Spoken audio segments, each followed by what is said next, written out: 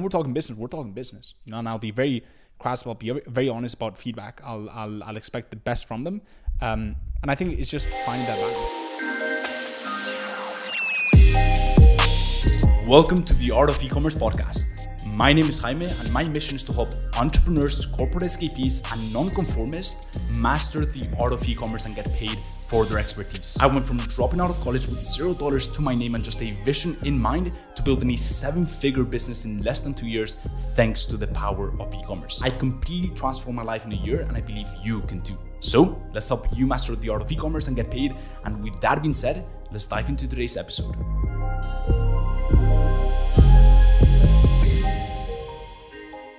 Welcome back to a brand new episode of the Art of E-commerce podcast. You never know with these, you know, they might be super long or it might be super short. One thing I do know is I'm super hungry and I've got lentils for dinner. So yeah. There are better things to look forward to in this I know, world. man. But I'm looking forward to this episode because we are talking about some very juicy stuff. Stuff that is not very clickbaity. Stuff that may not be clipped. But stuff that I've generally found insane value out of, which is team building, right? Culture, finding the right talent, how to train them up, how to select the right people, all that juicy stuff. So without further ado, let's get right into it. 100%. Let's do it. And I think, you know, one of the things that I like the most that you say, and I mean, I'm sure you didn't come up with the quote yourself, but it's like team culture. I probably did. Okay. Team culture is what they do when you're not there. Yeah. Right. And I think that just kind of captures the essence of it, right? Because yes, you have to be the one to lead. Yes, you have to be the one to show the example. You have to be the one who is first to do these things. But in the end of the day, like, you're not going to be there for every living, breathing moment, right? So you need the team. You need a team that is able to sustain itself and to work not just when you're pressing them to do so, but out of their own motivation. I think, in fact, it's only if they work without you pressing that you know you've got something, right? Like, and, you know, there's a really good book on this, The Culture Code. But it talks about different leadership styles, right? And I feel like a lot of the times people feel like a leader is someone that's constantly pushing their team and let's do this and, you know, you should be doing this and, you know, kind of like a bit of a dictator sometimes, like, you know, the typical alpha guy or girl who's constantly pushing people to do stuff. And in reality, it's not like that, right? You as a leader, as a you know, as the CEO founder, you have to set the vision, right? You have to set the principles, morals, values, and then people know what they need to adhere to, right? And people know that people can take the responsibility. In fact, I found that when you're pressing people too much, they come to expect that, and it builds this kind of like dependence on you, right? Like, my team members don't need to be motivated anymore, and it wasn't the case.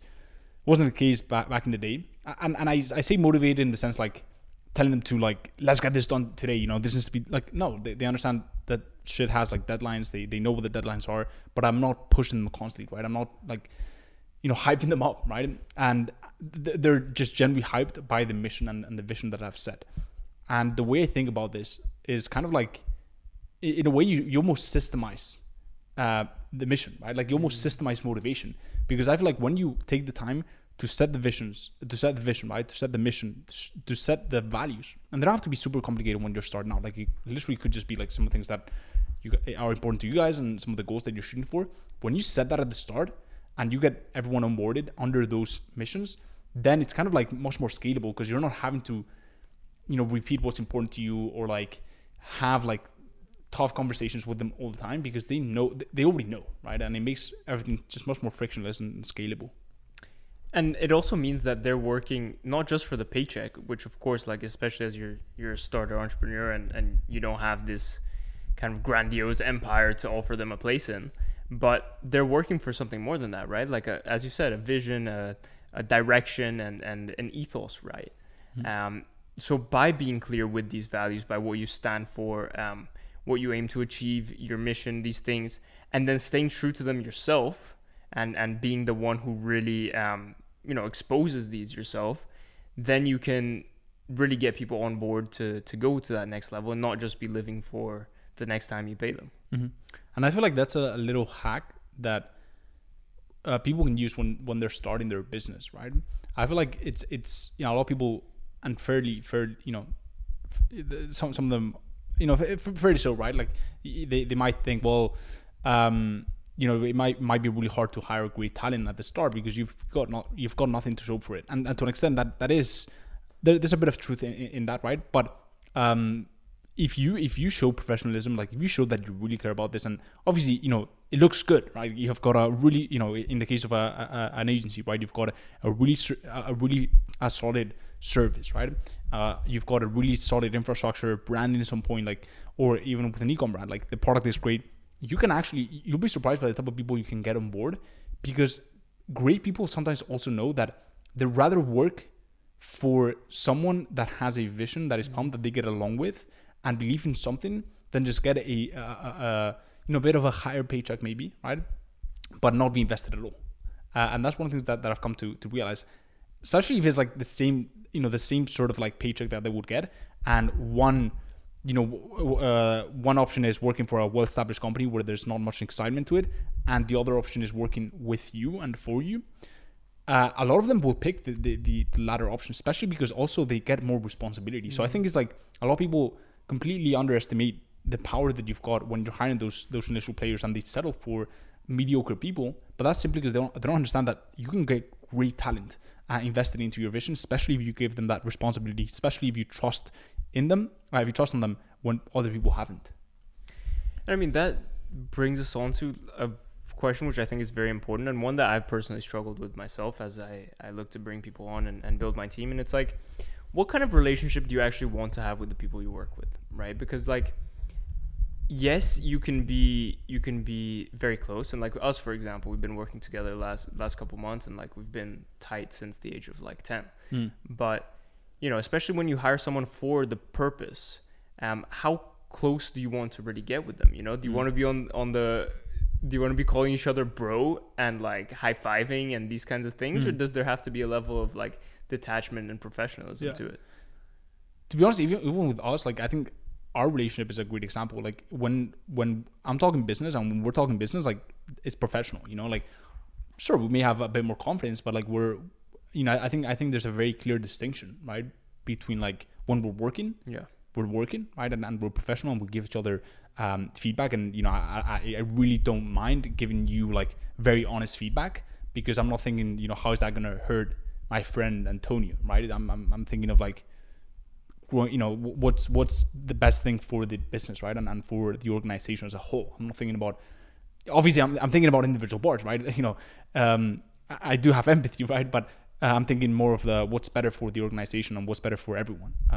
So I think even then, like, I think there's a level of professionalism, and I think the key is to obviously have like, I think you can do both, right? Like for example, with my team members, we'll have a very candid and just really vibes conversation about what they did for the weekend, or where they're taking their daughters to, or whatever, right? And showing that human element, showing that you genuinely care, because I do care, right? But then when we're talking business, and I'll be very crass, I'll be very honest about feedback. I'll expect the best from them, and I think it's just finding that balance. Like the same with my sweet girlfriend Augusta, right?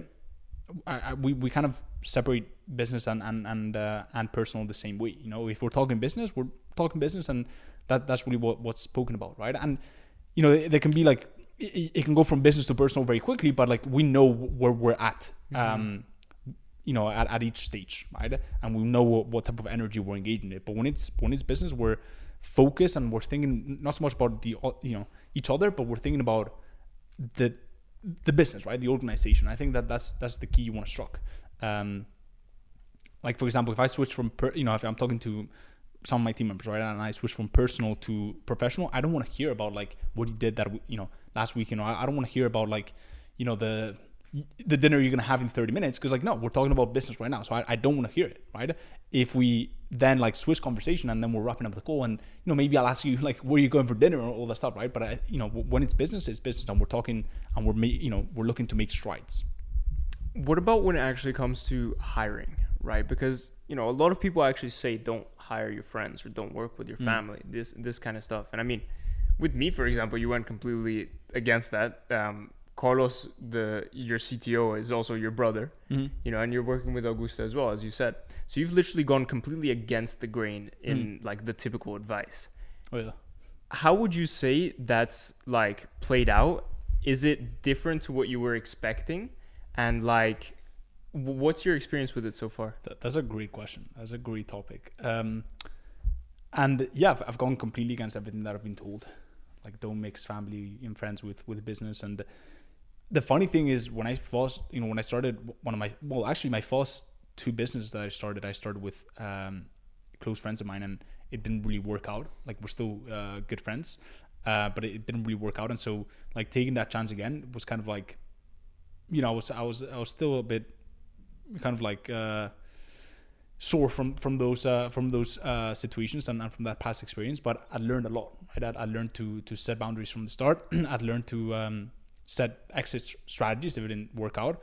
I'd learned to, you know exactly what the division of work should look like, et cetera, et cetera. So the reason why I do that is because there's certain, and this doesn't happen for all aspects of my business, but there's certain aspects of my business where one of the most valuable traits that I look for is loyalty and trust. And as you scale, you realize that those are some of the hardest traits to find. Nowadays I've got the hiring process and all that stuff very nailed down, and I can find great talent. But you know, finding someone you can, and again, I'm not skeptical. Like, I know there's plenty of people that I can trust. There's plenty of people that would be loyal, but you know, it's one of those traits that it's actually harder to find than people think. And when you've been burned a few times, you kind of stop looking outwards and you start looking home. So that's the first thing, those traits. And then the second thing is, like, I'm a big believer that I want, like, my circle to, like, level up. And I don't want to be like the guy who levels them up. Absolutely not, right? If I can, like, help them in any way, great, right? Obviously, everyone has their different process, and no one is going to level up if they don't choose to level up. All right, I'm not taking any credit for any of that, but I'd rather, like, feel part of that success and like see my people, my loved ones, like, grow next to me and around me, right? Again, not because of me, right? But I'd rather see that than, like, just look externally, you know. So I think that's like a cool thing to do, like a cool thing to see, like, you know, see my brother have, like, his own financial success. Again, not because of me, because he fucking works a lot, right? But because, you know, I can enable that in many ways. It's really cool to see. I mean, you touched on 2 points there, the trust and loyalty, which are, you know, as you said, hard to come by, not just in business, but in relationships general, you know, like that's something you have to build over time, especially. But okay, so, like, you're going through the hiring process, you're speaking to people, and you know, you've seen some people who you've identified that are really good, be it media buyers or sales closers or personal assistant or whatever you're looking for, right? What other qualities would you say really, like, make someone stand out and that you gravitate towards these people more naturally? I think the main thing is a hunger for improvement, you know, and a hunger for feedback. I think, you know, we spoke about the importance of being able to get feedback in past episodes, but yeah, like, if they not only, I don't only look for people that can take feedback. That's, like, you know, very, very low level. Like, if you cannot do that, like, ciao, right? But people that are generally hungry for feedback and that generally want to get better. Like, if they're too comfortable, then it's definitely not for me. And I've interviewed a lot of great talent that had big egos and just isn't really the type of culture that I'm looking for. You know, like, I really want very hungry people. And oftentimes I've gone for people that are probably maybe less qualified, less of a talent on paper, but that have a lot more hunger, given the fact that obviously they do have talent, right? And they've just blown my expectations out of the water. And when I started making those decisions, I was like, should I really hire this, like, 16-year-old? Even though, like, I've got so many other people that are, like, on paper way better than her. Let's do it. Let's try it, right? And when you're genuinely surprised, you kind of, like, come to understand that hunger is just such an amazing amazing trait. And then going a bit more specific on the agency side of things is, like, I want people who take leadership. Like I want people who are proactive and will speak to clients when they don't have to, right? But they just want to. They're passionate about what they do. They want to make sure, they feel like their client is not just my client, but it's their client, it's the agency's client, right? And we're all looking out for their well-being. We're all looking out for their success. And so they're as invested into the growth of these clients as I am. And it's really hard to come by those people, but that's why it pays dividends to hire slow. And expanding on that a bit, so there's like those are aspects of like personal characteristics, right? And then if we go back to what we were speaking about right at the start of the episode in terms of like the values and the morals and the direction you set for the agency, right? Of course you can give like tinned words like transparency, ethics, these kinds of things, right? If you had to say, if you had to pick one characteristic that you would say isn't like a tinned one that everybody kind of says and does, what would you say is like specific that you're looking for? It may be tinned, but the main thing is, come hell or high water, they get done what they say they will do, and it probably is tinned. And I mean, it's not like a out of the world, but it's like basics for me, like don't. And that's why in a lot of the hiring process, like sometimes I ask questions that are kind of like a bit of a trap, because I'm like, what would you do in this situation? Like, would you tell me you can do this and then like ask for an extension, like stuff like that, right? To just kind of see how they see work and how they see expectations. And the thing is like, look, I'd rather you be honest about what you can do and then do that than tell me you can do all this stuff and then not do it. I just have very little tolerance for people that have a big mouth. And so in my team, we have no big mouths. Like we just have people that do. Like they don't talk much. I mean, they talk quite a lot to clients, right? But they don't talk more than they do. And so that's the main thing that I'm looking at. I'm looking for people that can execute. I've had a bunch of people on my team before that they were big talkers and they knew how to talk, right? They knew how to sell, I'm doing this and look at this. But in reality, it's like an easy way out for them because that's what they're good at. They're good at talking. They're not good at doing and executing. And so you kind of just like pull the curtain a bit back and you realize all this stuff hasn't really been done, and so there's really no place for people that don't back it up with action. And that's massive as well. Not just we're talking team building here, but like in life generally, like to be congruent, right? To be able to back your talk and do what you say you're gonna do, right? And if you're gonna say you're gonna do all these things and then you end up coming in with excuses like, oh, this happened or it was that person's fault, and you don't take ownership for the results that you're bringing to the table, then that's the easy way out for excellence, really. Like you're not gonna reach the pinnacle through that. Yeah, for sure. And that's why, like, honestly, I'm so grateful for every single team member that I've got, because that's one of the traits I see in them is like they just execute, like they do, and sometimes they they exceed expectations when it comes to the doing, but they just focus on doing. Like I don't spend a lot of time talking to my team. I really don't. Like we'll send a few messages here and there, like my editor, like editing this, like he knows like we don't talk much, sometimes we'll even like skip the team call, every week, but like we do, like we execute, shit gets done, and so and if it doesn't, I'll call him out or he call me out, but that's the main thing that it's like so incredibly valuable in a team, and right, like it's not like super surprising, like it's pretty normal, right?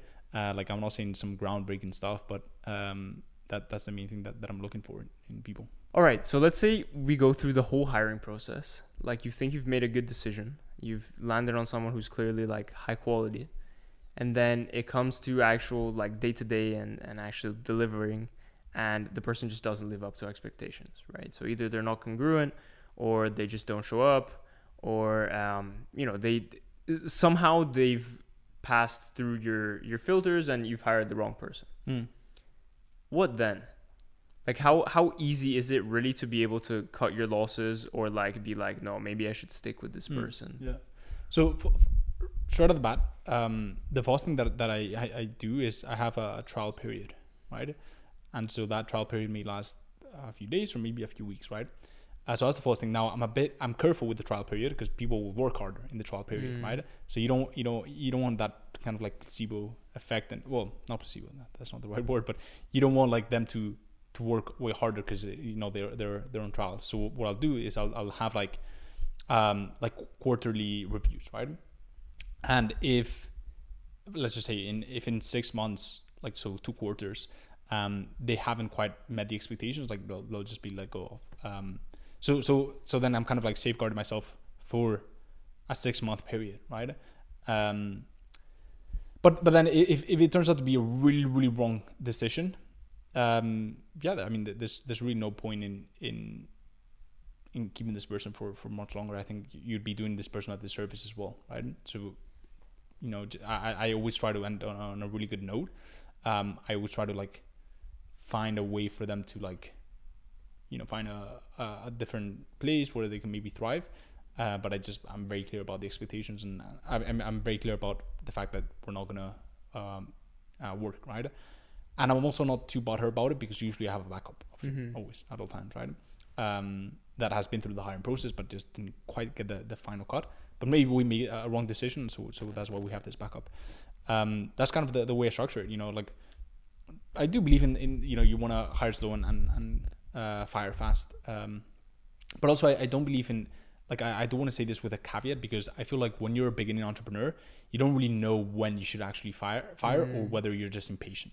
And I think that's another thing that you want to keep in mind, because a lot of times when I was starting out, I was like, I'm done with this person, right? And maybe like it's your fault because maybe you haven't communicated right enough, like, and so instead of like making rush decisions, then maybe you can sit down with this person and really ask those hard questions, like, what is going on? Is there anything that you don't like? Why are you not doing this? Why are you not doing that? Instead of bottling it up and then making this rush decisions. As you begin to know yourself better, and as you begin to know that you've set the expectations very clearly and it's clearly their fault, then you can make those decisions. But yeah, just a word of caution for if you're starting out, like, you may think it's them, but maybe it's just you, or maybe you just haven't given them enough time to truly prove their worth, if it's a performance-based skill. Got you. No, and yeah, as you said, like at the start especially, it's being able to tell the difference between genuine incompetence and impatience on your side, 100%. Right? And that is a skill that's it's hard to develop, and it does take time, and sometimes you may just keep someone on for way longer than you should. Yeah, that's another big drawback. Like it's just such a fine balance, like, maybe you're keeping this person way too long, whereas you should fire them, or maybe you're like not giving them enough time. I think it all comes down to, like, have you set the right expectations, and have you had those tough conversations with them? For sure. Some big tips. Yeah, and I think that's a good way to put a wrap on it and send it. So if you're watching on YouTube and you've enjoyed this podcast, only if you've enjoyed it, go ahead and smash the like button. Helps out with the algorithm, the whole channel. We'd really appreciate it. Also, go ahead and make sure that you subscribe and hit the little bell icon so you never miss any of the upcoming episodes. And if you're listening audio only, Apple Podcasts, Spotify, wherever you listen, go ahead and make sure that you either leave us a review, or actually both, leave us a review and subscribe to the pod so you don't miss any of the upcoming episodes. With that being said, thank you, Tony. Thank you for listening in, and I'll see you on the next one. Peace. That is it for today's episode of The Art of E-Commerce. If you've enjoyed this episode, don't forget to leave us a review on iTunes and share this with your friends on social media. Just make sure to tag me on Instagram at Jaime Higuera1. And with that being said, I'll see you in the next episode.